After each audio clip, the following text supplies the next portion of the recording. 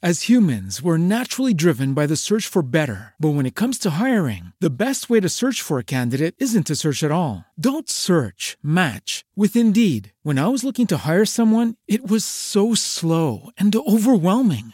I wish I had used Indeed. If you need to hire, you need Indeed. Indeed is your matching and hiring platform with over 350 million global monthly visitors, according to Indeed data, and a matching engine that helps you find quality candidates fast. Ditch the busy work. Use Indeed for scheduling, screening, and messaging so you can connect with candidates faster. And Indeed doesn't just help you hire faster. 93% of employers agree Indeed delivers the highest quality matches compared to other job sites, according to a recent Indeed survey. And listeners of this show will get a $75 sponsored job credit to get your jobs more visibility at Indeed.com/podcast. That's Indeed.com/podcast. Terms and conditions apply. What Makes a Killer contains graphic details of sexual assault and violence and is not intended for all audiences. Listener discretion is strongly advised. April 7th, 2016. Police are called to the Peabody estate in South London after receiving complaints from tenants about a putrid smell. He opened up the letterbox and he said, "Can you smell it now?" And I said to him, "Do you know what it smells like? It smells like a dead body." The two police officers knock on the door of 49-year-old Stefano Brizzi's apartment. He greets them with an alarming statement. He said, I've killed a police officer. Satan told me to do it. I promised Satan that I would kill at the first opportunity. And awaiting them inside was a gruesome sight. They go into the bathroom and the bath is full of globules of fat and they find remnants of the body. The body belonged to 59-year-old police officer Gordon Semple. The officers would soon find out that Semple had met his killer while using a dating app. They were essentially both looking for somebody to hook up with and have sex with. And the speed at which this happens, with which they meet, with which Gordon Semple loses his life, really is quite incredible. This is What Makes a Killer, a series that chronicles the lives and crimes of the world's most notorious killers. I'm your host, Jennifer Natoso. In every episode, we'll trace a killer's origins, examine their behavior, and follow their path to bloodshed. In this episode, we'll discuss Stefano Brizzi.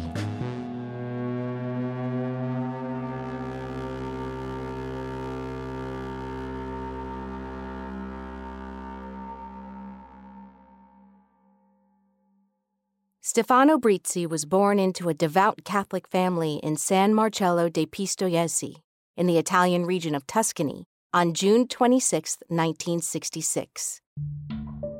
He was aware of his sexuality from an early age, according to former criminal psychologist Chris Carter and author Jeffrey Wansel. He knew he was a homosexual, but Brizzi also knew he was a Catholic, and that not only is against his religion, but it would really upset his parents if they were that religious. So he was in that kind of turmoil. I think his homosexuality haunted him. He felt that somehow it wasn't what his family would have approved of. He felt that he was out of step with his family. Brizzi went to the university in Florence, which is a very reputable university in Italy, not very far from where he was born and where he lived. From the university, he graduated and he got a very good job as a computer programmer in Italy as well. In 2008, at age 42, Brizzi was diagnosed with hepatitis C and tested positive for HIV. Dr. Elizabeth Yardley believes Brizzi began to feel a sense of shame. He would have felt some sense of responsibility for the situation that he found himself in. And I think he would have really felt that guilt. I mean, it seems almost stereotypical to talk about Catholic guilt, but I think that's certainly what was going on with him. 4 years later, Brizzi decided to relocate to London for a chance at a better income and different lifestyle. He was intelligent, IT expert, well-trained, and coming away from his native Italy meant that he could perhaps escape some of the family ties. He could reinvent himself, if you like. Brizzi found work with a merchant bank as an IT consultant and a web developer, earning £70,000 a year. But these changes did not help in the way he had seemingly hoped. I think the guilt he'd found himself suffering in Italy was not completely dissipated by changing countries. In 2013, Brizzi started experimenting with drugs, including the sedative GHB, as well as psychoactive poppers. He soon became immersed in a world of substance abuse and eventually became addicted to crystal meth. Now, in itself, one can only feel sorry for him because it's a dreadful addiction. It's very, very hard to attack and to overcome. But to some extent, he tried. To try and overcome his addiction, Brizzi joined a support group. Brizzi does seem to be quite a dramatic and quite an elaborate individual, and some of his behaviour around his crystal meth addiction really does highlight that. He reached a point where he was going to a support group and he wanted to leave his addiction behind. He conducted a funeral service for his crystal meth addiction. I think at one point he even constructed a coffin for it and said he was burying his addiction. He was basically saying, this is it, this is over, I'm burying this part of me and I'm moving on. And you can see those roots of his upbringing there, that idea of the Catholic faith and of ceremony and of ritual. He's drawing on those traditional values, those traditional beliefs in this new lifestyle. So I think here we've got somebody who's incredibly conflicted. He's somebody who feels like he should be a good Catholic boy. He knows that his behaviour isn't going to come up to the expectations of his family and his community, and he's really struggling. Brizzi wrestled with his addiction, and in 2015, he eventually lost his job. His life was beginning to fall apart. It would be fair to say that Brizzi was disintegrating. He became more and more introverted, almost nocturnal. He completely covered the windows of his flat so that no light came in. He didn't go out very much during the day at all. He became addicted to an American television show called Breaking Bad, in which at one point two of the main characters try to dissolve the body of a drug dealer in a bath of acid, which, for one reason or another, struck a chord in Brizzi.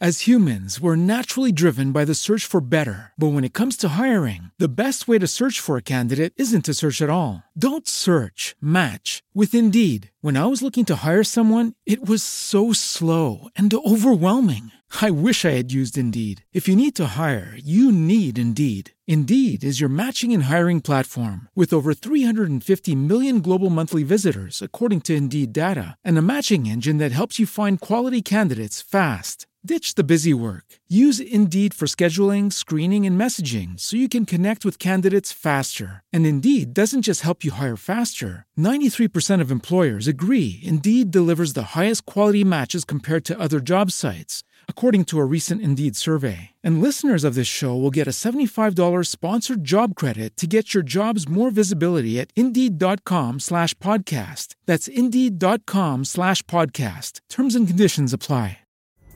Pulling up to Mickey D's just for drinks? Oh yeah, that's me. Nothing extra, just perfection and a straw.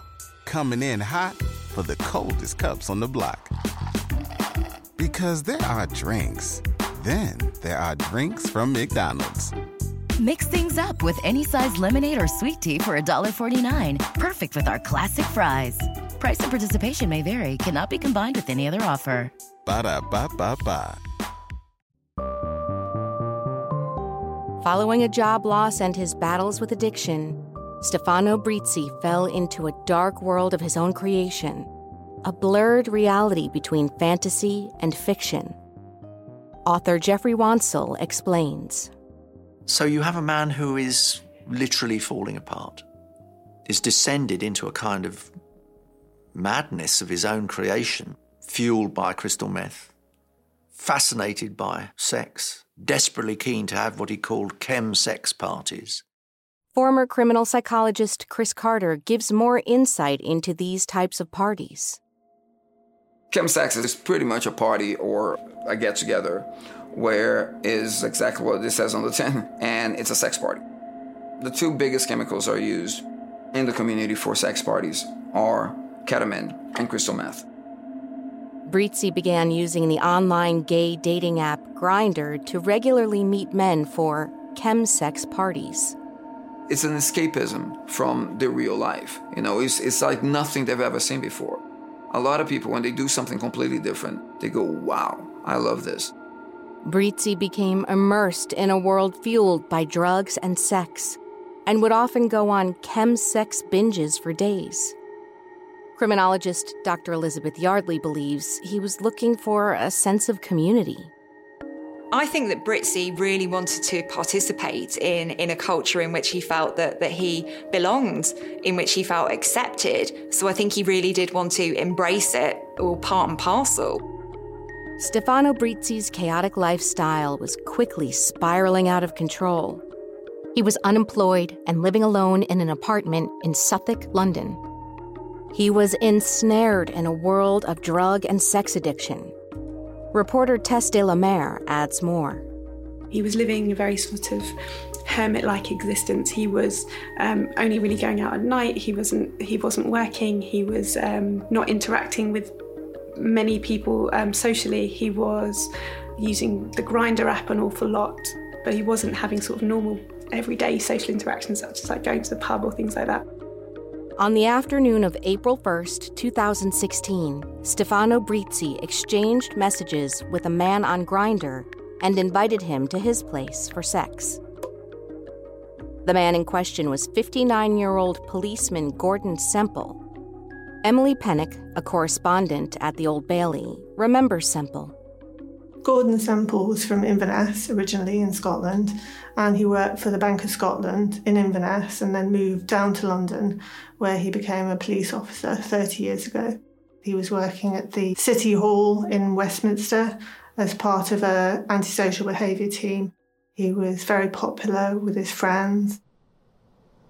At approximately 3 p.m., Gordon Semple arrived at the Blackfriars train station and made his way to the Peabody estate to see Brizzi. Gordon Semple and Stefano Brizzi didn't know each other. They'd never met.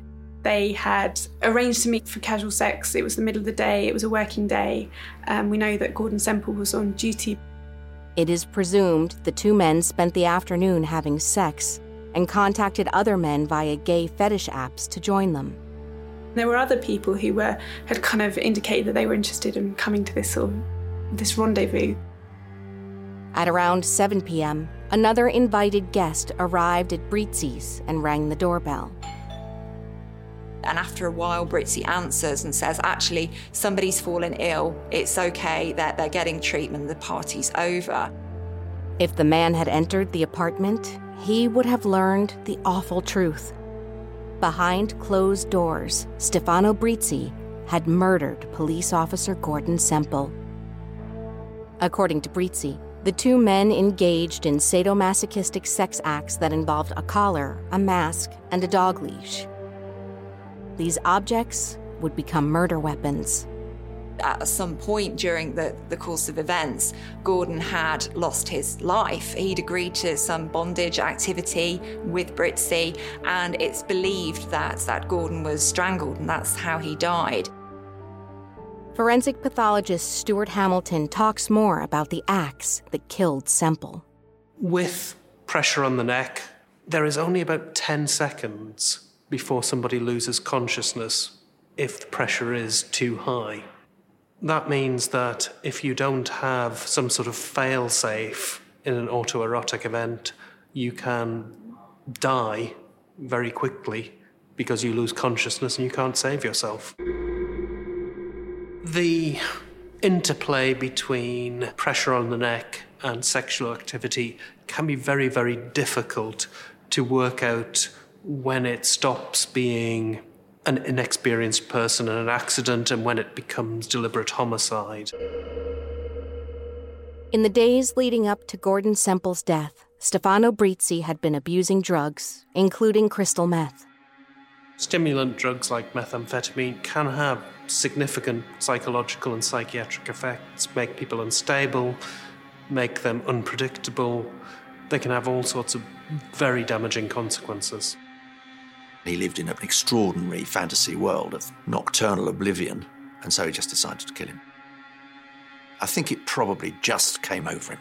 I'm going to kill him.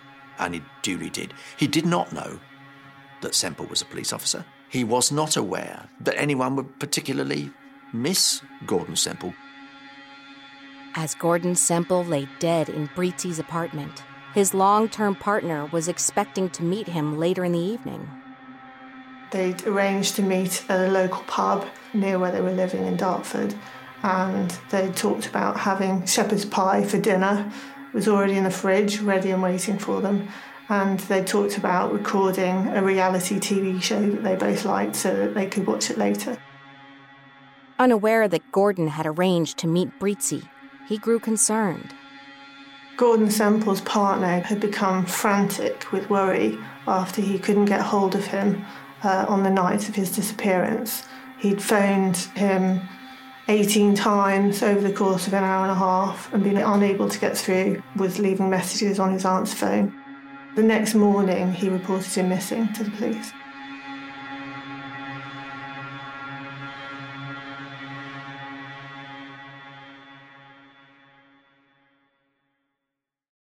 As humans, we're naturally driven by the search for better. But when it comes to hiring, the best way to search for a candidate isn't to search at all. Don't search, match with Indeed. When I was looking to hire someone, it was so slow and overwhelming.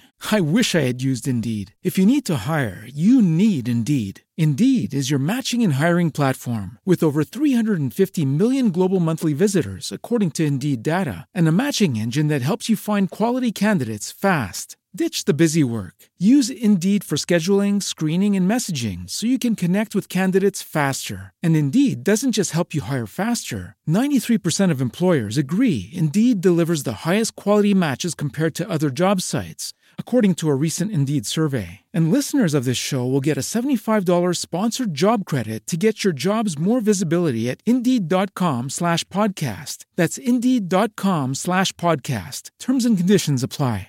Only 4% of universities in the U.S. are R1 research institutions, and Temple University is one of them. This means 100% of students have the opportunity to participate in hands-on learning and research with world-class faculty. With over 600 academic programs across 17 schools and colleges, Philadelphia's largest public university provides students with a rich variety of opportunities and propels graduates to succeed in their careers. Temple University. Schedule a campus tour today at admissions.temple.edu/visit.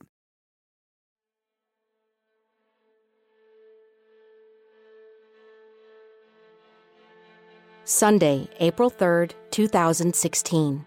The Metropolitan Police launched an official missing persons appeal for their colleague, Gordon Semple.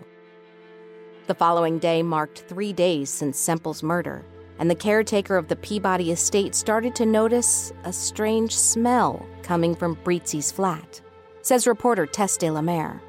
The caretaker didn't have any idea what happened. He knew it was a very bad smell. They had different theories about drains, and they initially thought that the occupier of the flat might have died. Steve Harris lives in the apartment above Breezy's on the Peabody estate. I'm walking through the flats and the porter come up to me and said to me, excuse me, there's been a complaint. And I thought he was talking about me. Then he went on, it's a complaint about a smell in the block. But where I live at the top, I didn't realise what was going on. So we both walked up into the block. He said to me, can you smell it now? A little bit. So what he done, he opened up the letterbox. And he said to me, can you smell it now? And I said to him, yes. Do you know what it smells like? It smells like a dead body. The idea of a dead body in the building was hard to imagine. Now, I've never smelt a dead body in my entire life. So he wanted to call the police. I'll come back up here, open up the window. Then all of a sudden, when people turn their central heater on, you've got an outside flue. So I'm looking out the window and I thought to myself, well, hold on a minute, mate. We just knocked at your door. You didn't answer. So how comes your central heating's on? I went downstairs on my own. I looked for the letterbox. He walked straight past and opened up the door. I said, excuse me, mate. I said, there's been a complaint about the smell in the block. So he's gone to me, well, I'm sorry about that. I'm just cooking for a friend. Fair enough. I went back downstairs to the porter and I said to him, don't bother calling up the police. He's in. The smell of Semple's dead body was clearly attracting attention, and Brizzi had to dispose of it quickly. The Old Bailey correspondent Emily Pennick adds more. Brizzi, after the killing, he went to a DIY store and bought various different items, including buckets, rubber gloves, cleaning products, large perforated metal sheet, which he used as part of the dismemberment of the body. Dr. Elizabeth Yardley says Brizzi drew inspiration for his tactics from the show he had spent a lot of time watching. Brizzi tries to dispose of Gordon's body in the same way that the Walter White character in Breaking Bad tries to dispose of a corpse. He buys acid, he tries to dissolve parts of Gordon's body, he dismembers him. He'd bought a combination of chemicals from a local hardware store. He didn't have exactly what he needed. I think he just thought he was going to make a cocktail and hope that it was going to have the effect that he wanted, but it only had a partial effect. However, forensic pathologist Stuart Hamilton says Brizzi's efforts to cover up the murder were in vain. The truth is, it is very difficult to reduce a body to so little evidence that nothing will be found or nothing significant will be found. Yes, things like acids will damage the body, but very unlikely to destroy it to the point where something can't be found. Practically speaking, outside of the world of TV programs, it's not a way to get rid of a body. There was no denying that Brizzi was becoming more and more undone. It really is incredibly gruesome, and this suggests to me that this isn't somebody who is disgusted. This isn't somebody who is abhorred by what's going on. And I think by this point, Brizzi has become so kind of saturated with drugs, he's become so detached from reality that that line between fiction and reality really is completely crossed and completely blurred. He also went on Grindr and tried to cover his tracks and lay a false trail to put anyone off from suspecting that anything had happened that was untoward.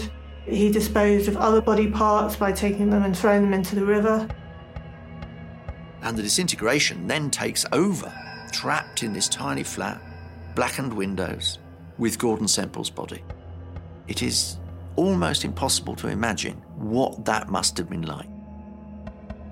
By Thursday, April 7th, the smell coming from Brizzi's apartment was unbearable.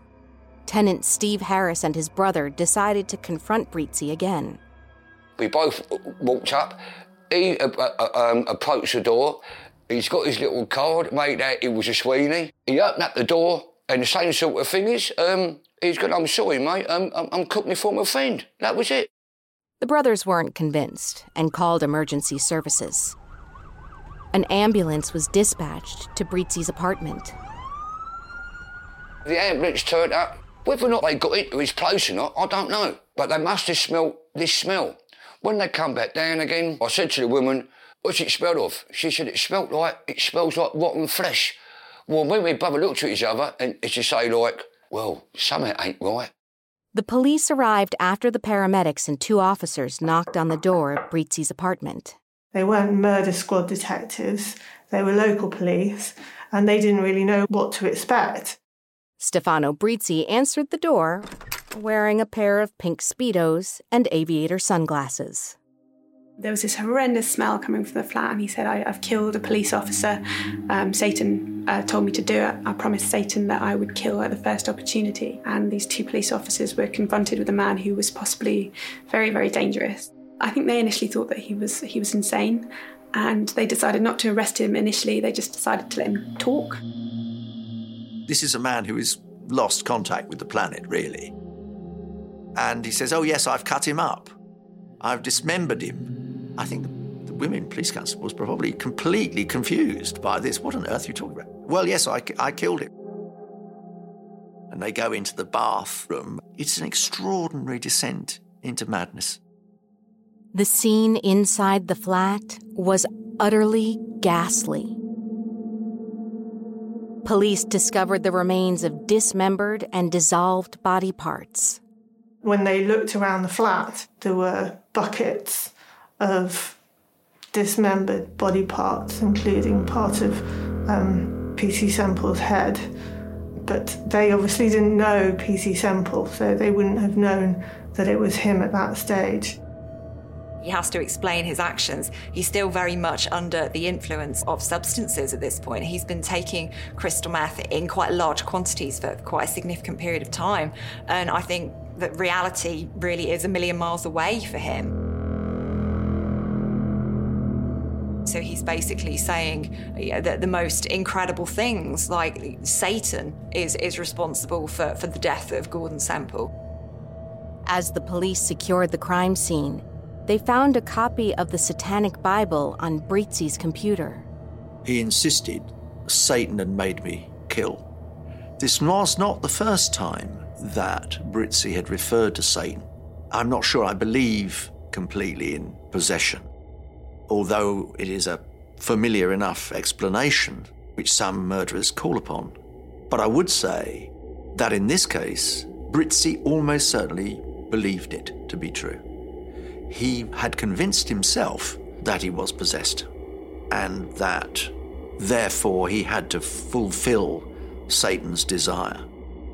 Here's somebody who really has a lot of trouble at this point in time performing in a socially acceptable way. I think because his values and all of those types of things that inform the way we behave in front of other people are completely off kilter. He's completely lost his compass at this point in time.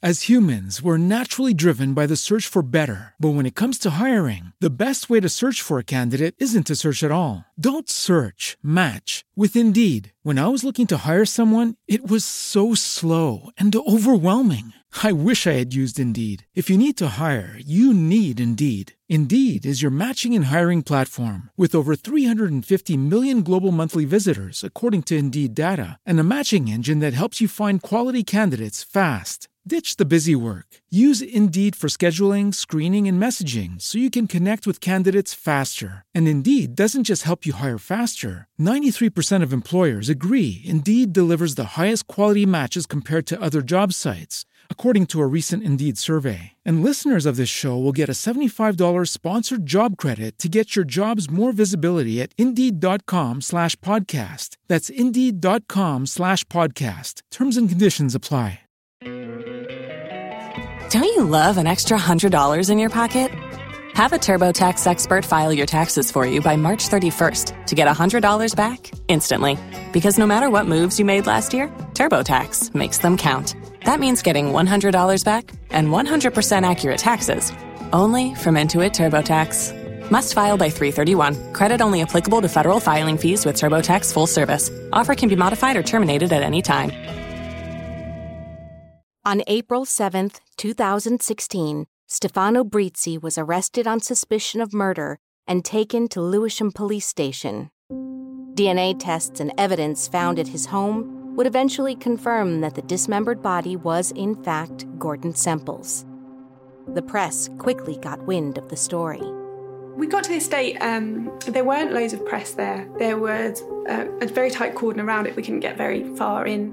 We had a tip-off of his image, of a photograph of Stefano Brizzi, and we were trying to find out anyone who knew him. We didn't find anyone because he was living such an isolated life. Police weren't willing to give us much at all because it was just so distressing, I think, particularly for Gordon Semple's family, because it had gone from being a missing person case and not being massively unusual to being a very grisly murder. So information was meted out quite slowly. It wasn't until Brizzi was interrogated by police that the details of the murder emerged. He was very forthcoming in his interview about what happened.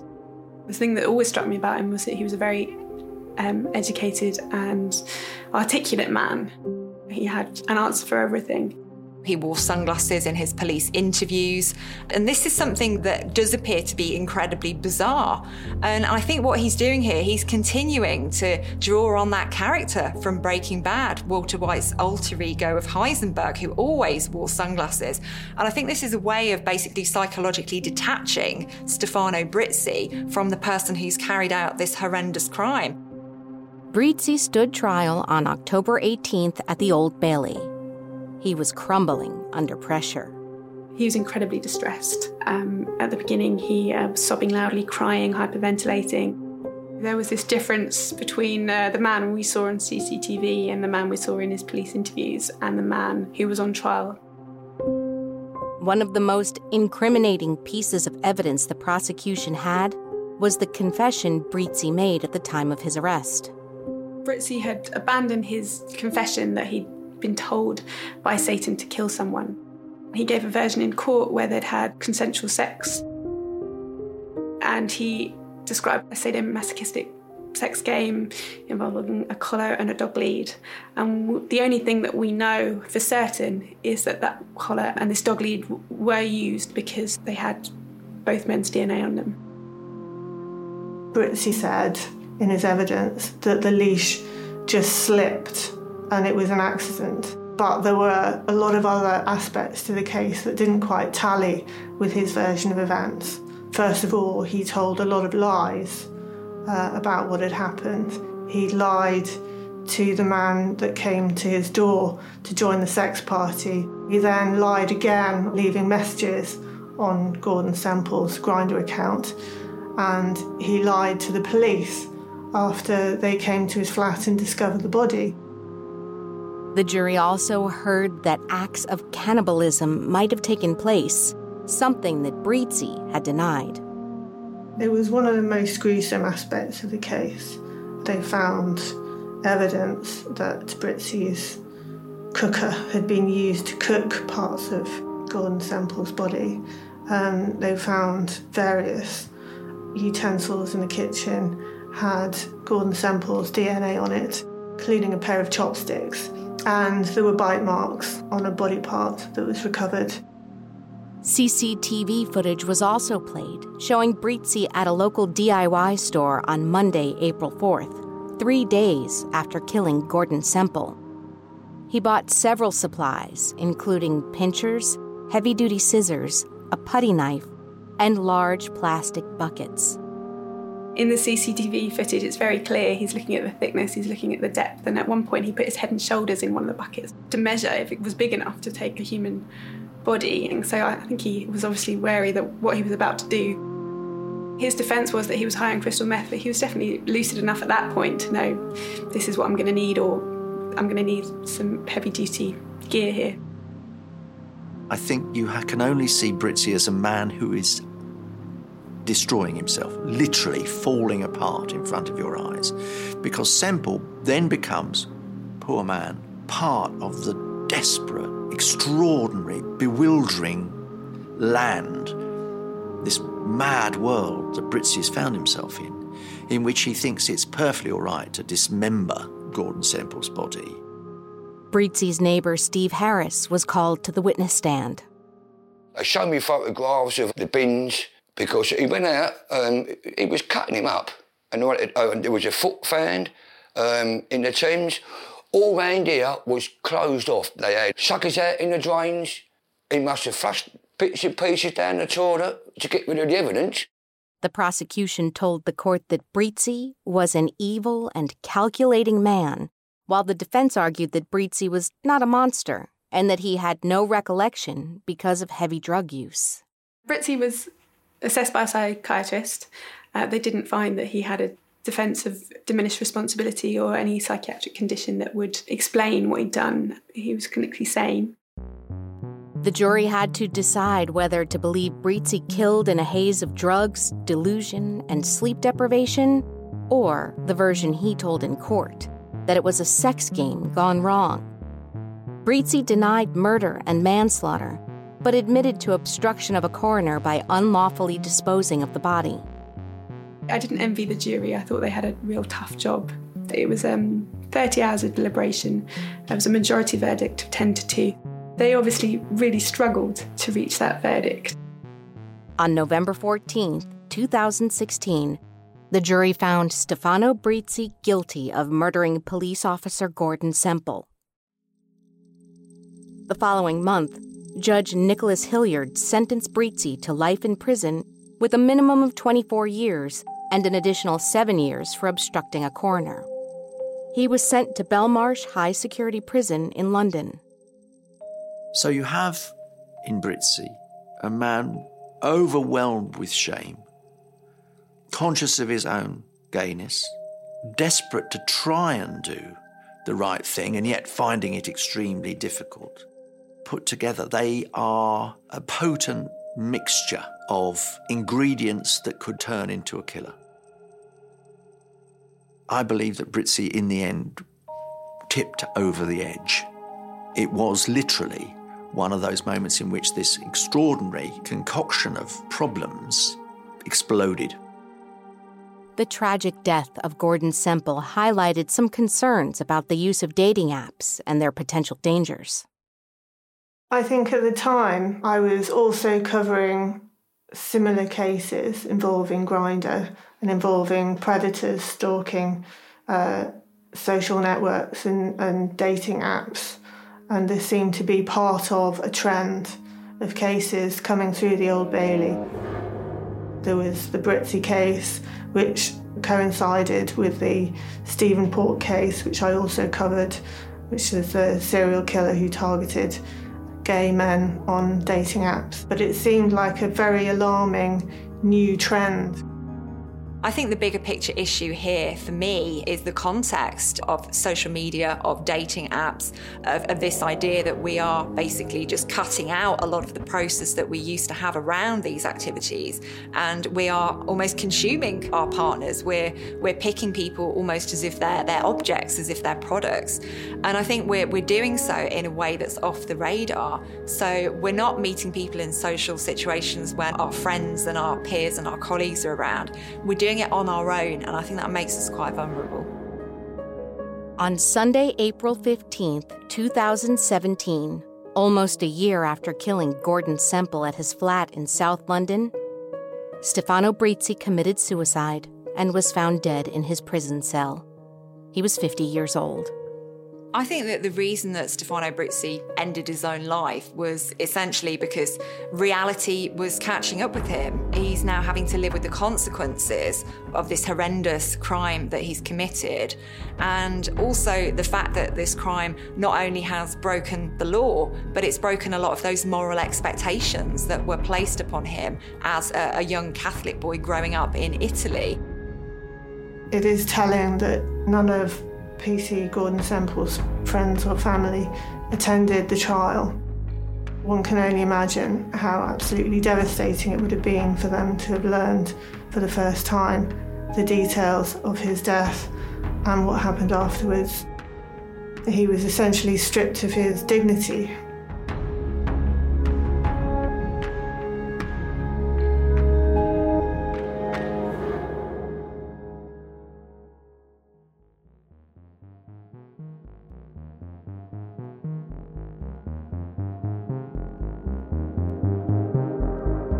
What Makes a Killer is an Audio Boom original series in production with Woodcut Media and hosted by me, Jennifer Natoso. This series is produced by Audio Boom's Lauren Bogle, Blair Payton, Pam Burrows, and Karen Bevan, and by Nick Mavrodekis for Woodcut. Original music by Ben Craigie. Executive producers for Woodcut are Kate Beale and Janelle Patel, and for Audio Boom are Brendan Regan and Stuart Last. A special thanks goes out to the friends and families of victims willing to share their stories. If you haven't already, don't forget to follow us on Spotify or subscribe on Apple Podcasts, Stitcher, or wherever you find your favorite shows. We'd love if you could leave us a review.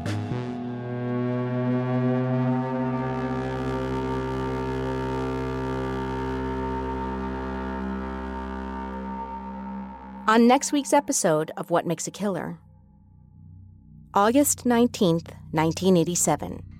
The rural, idyllic market town of Hungerford in Berkshire is about to become the setting for one of the worst mass shootings in British history, perpetrated by one lone individual.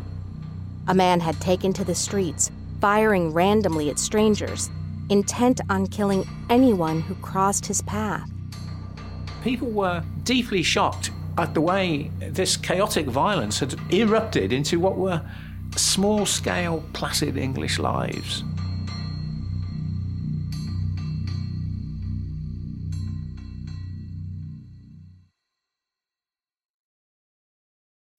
As humans, we're naturally driven by the search for better. But when it comes to hiring, the best way to search for a candidate isn't to search at all. Don't search, match with Indeed. When I was looking to hire someone, it was so slow and overwhelming.